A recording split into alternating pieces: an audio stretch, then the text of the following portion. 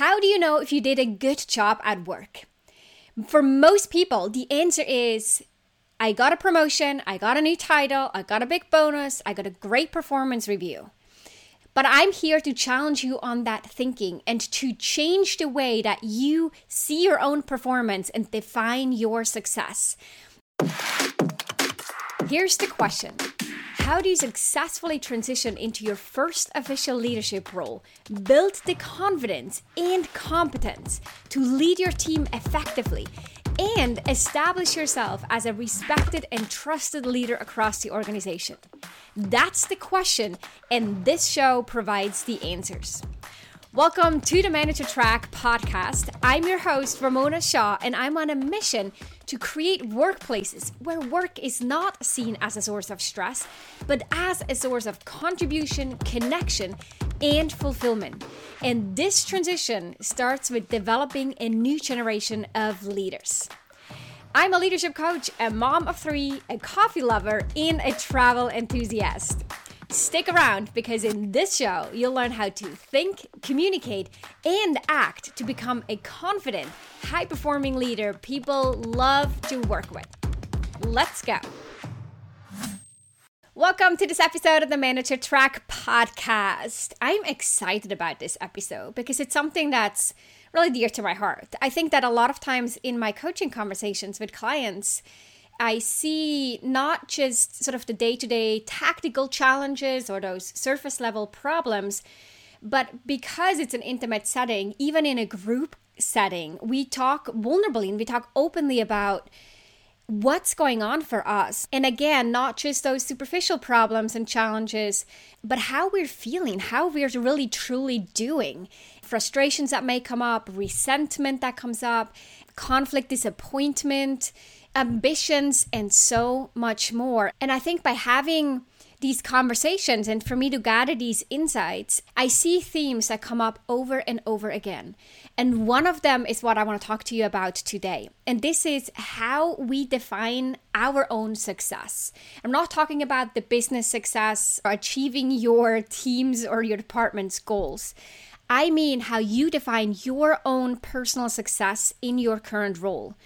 Without really thinking about this, for most people, the answer is something measurable, like the pay increase, the bonus, the title, the promotion, maybe some kind of ranking or rating in an engagement survey or in a performance review that you get on a quarterly or biannual or annual basis.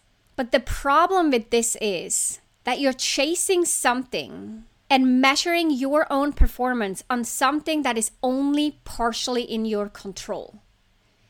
Even a performance review is partially in the hands of how other people feel about you.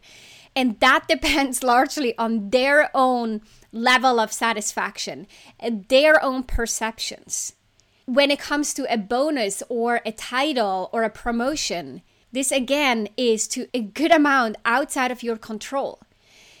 We know how much calibration happens in those promotion conversations and how the overall performance and even the economy is playing into these conversations.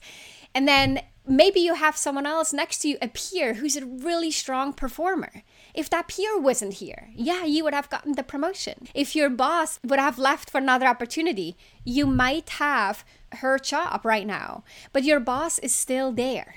So much is outside of your control when it comes to the bonus, the title, the promotion, and so on. I wish it wasn't so. But I've been there and I see it over and over again when working with organizations and with clients directly. How many different factors have to all line up for someone to get the promotion or get the title? It is to a significant amount outside of the actual employee's control. The same is true if you're interviewing for another opportunity and you're testing the waters and seeing, is the grass greener on the other side? Let me go interview and look.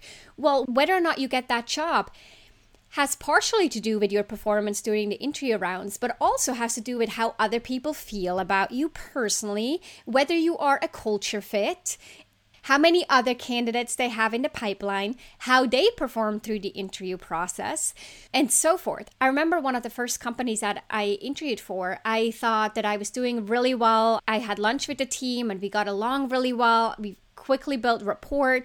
I loved the manager who was trying to hire me, and then I didn't get the offer.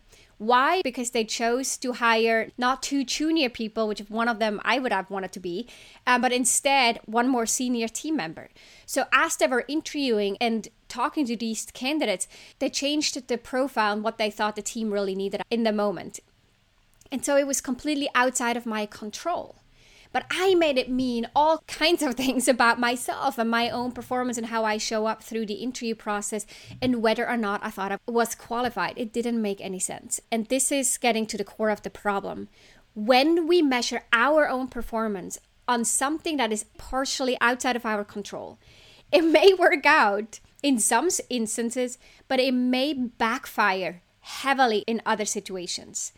When you get the rejection, when you don't get the offer, when you're not getting the title, when you don't get a big bonus, when you only get a mediocre performance review because maybe the relationship with your manager or with other key stakeholders has been strained. There are multiple of reasons why this could happen. And if you think that result is defining your performance, it could very quickly get you off track and get you into a vicious cycle of self-doubt, resentment, frustration, disappointment, lack of confidence, and so forth. So what I'm encouraging you to think about is, what if you measured your own performance only and solely on the things that are 100% within your control? How gratifying would it be if by the end of the day, the end of the week, the end of the month, you could look back and you could measure your own performance and be happy and recognize yourself for the work that you did because it was 100% within your control. If you did it, you get 100% of the credit. If you didn't show up the way that you wanted, you're also 100% to blame for it. No outside factors. And I found through my own work, but also the work with so many clients on exactly this, is that it brings all the agency, the ownership, and the power back to you. It feels so much better, so much more empowering, encouraging, and motivating to be 100% in control in how we define our own performance. So for those of you who are familiar with the lagging and leading indicator, it's a very similar concept. The leading indicators, for example, for a sales team, are the number of phone calls that they make, the number of events that they attend, the number of follow-up emails that they send. The lagging indicators are the number of sales that were actually closed. So instead of tracking and measuring performance based on the outcome that is only partially in your control, start putting focus and your intention and the way you measure your own success on the leading indicators, which means how you show up day in and day out. Are you happy with the way that you show up? Are you self-reflective? Are you looking to learn? Are you open to feedback? Are you challenging yourself? Are you stretching into discomfort?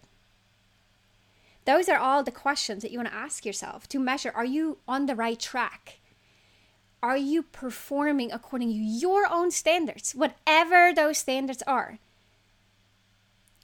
And now, as we're opening this Pandora box, of course, the second question is, are you actually clear on what your standards are?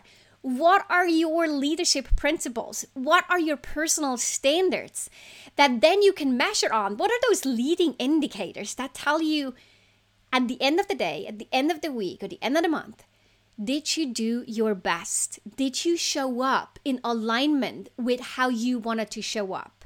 That could be in alignment to your values, what matters to you. Did you do what you set out to do? For example, some of my clients say, I want to be really present in meetings.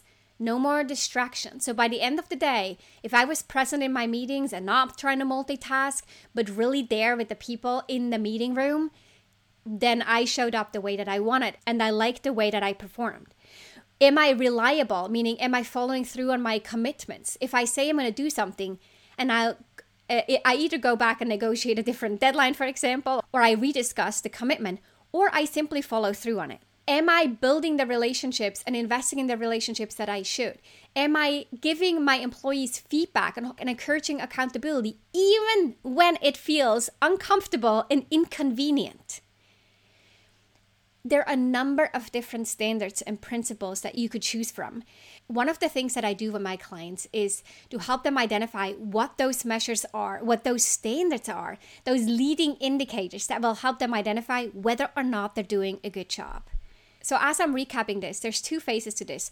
Number one is to think about how you measure your own success and to start to look all the things that are 100% within your control and start to look way less towards the things that are only partially in your control, if at all in your control. The second step is to then define, okay, now that I'm going to start measuring my own performance on the way that I want to show up, to define what those standards are and those principles are. Some of them might come from you and some of them might come from the people around you, the expectations that other people have on you, especially your manager, but also other stakeholders, including team members. So getting really clear on what are my leading indicators that then will determine and influence the likelihood for me to achieve those lagging indicators, those results that I'm only partially in control of. So that is step number 2. Now, don't get me wrong. I'm not saying don't advocate and negotiate and speak up for a promotion, another title, or a salary increase. And this is really important. For you to negotiate or to advocate or to speak up is actually 100% within your control. So these are leading indicators. You can have those conversations. You can go speak up. You can build those relationships. You can create visibility and all of that. But then the ultimate decision, let's take promotions, for example. The ultimate decision, if you're getting a director title, for example, or if you're assigned your first team lead role, is not purely within your control. There needs to be a business need. The stakeholders who are part of this decision-making process will have to have confidence in you or at least give you the chance. There needs to be the right setup where you're actually the perfect match for this new role, right? So your strength profile and your experience actually matches what the open role or the opportunity requires.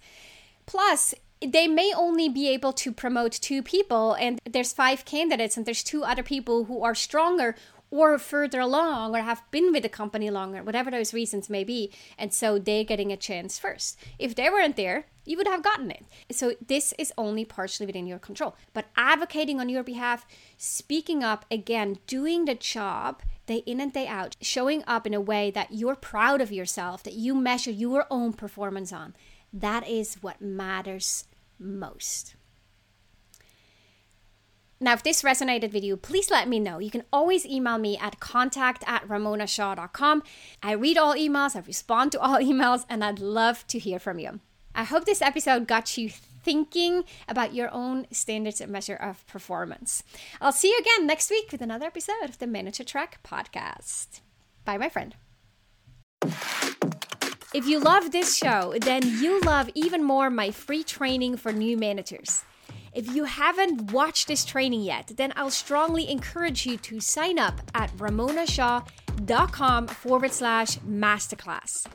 You'll discover the key shifts you'll need to make as a new manager and the number 1 most common mistake to avoid. Plus, you'll walk away with actionable tips that you can apply in your role right away.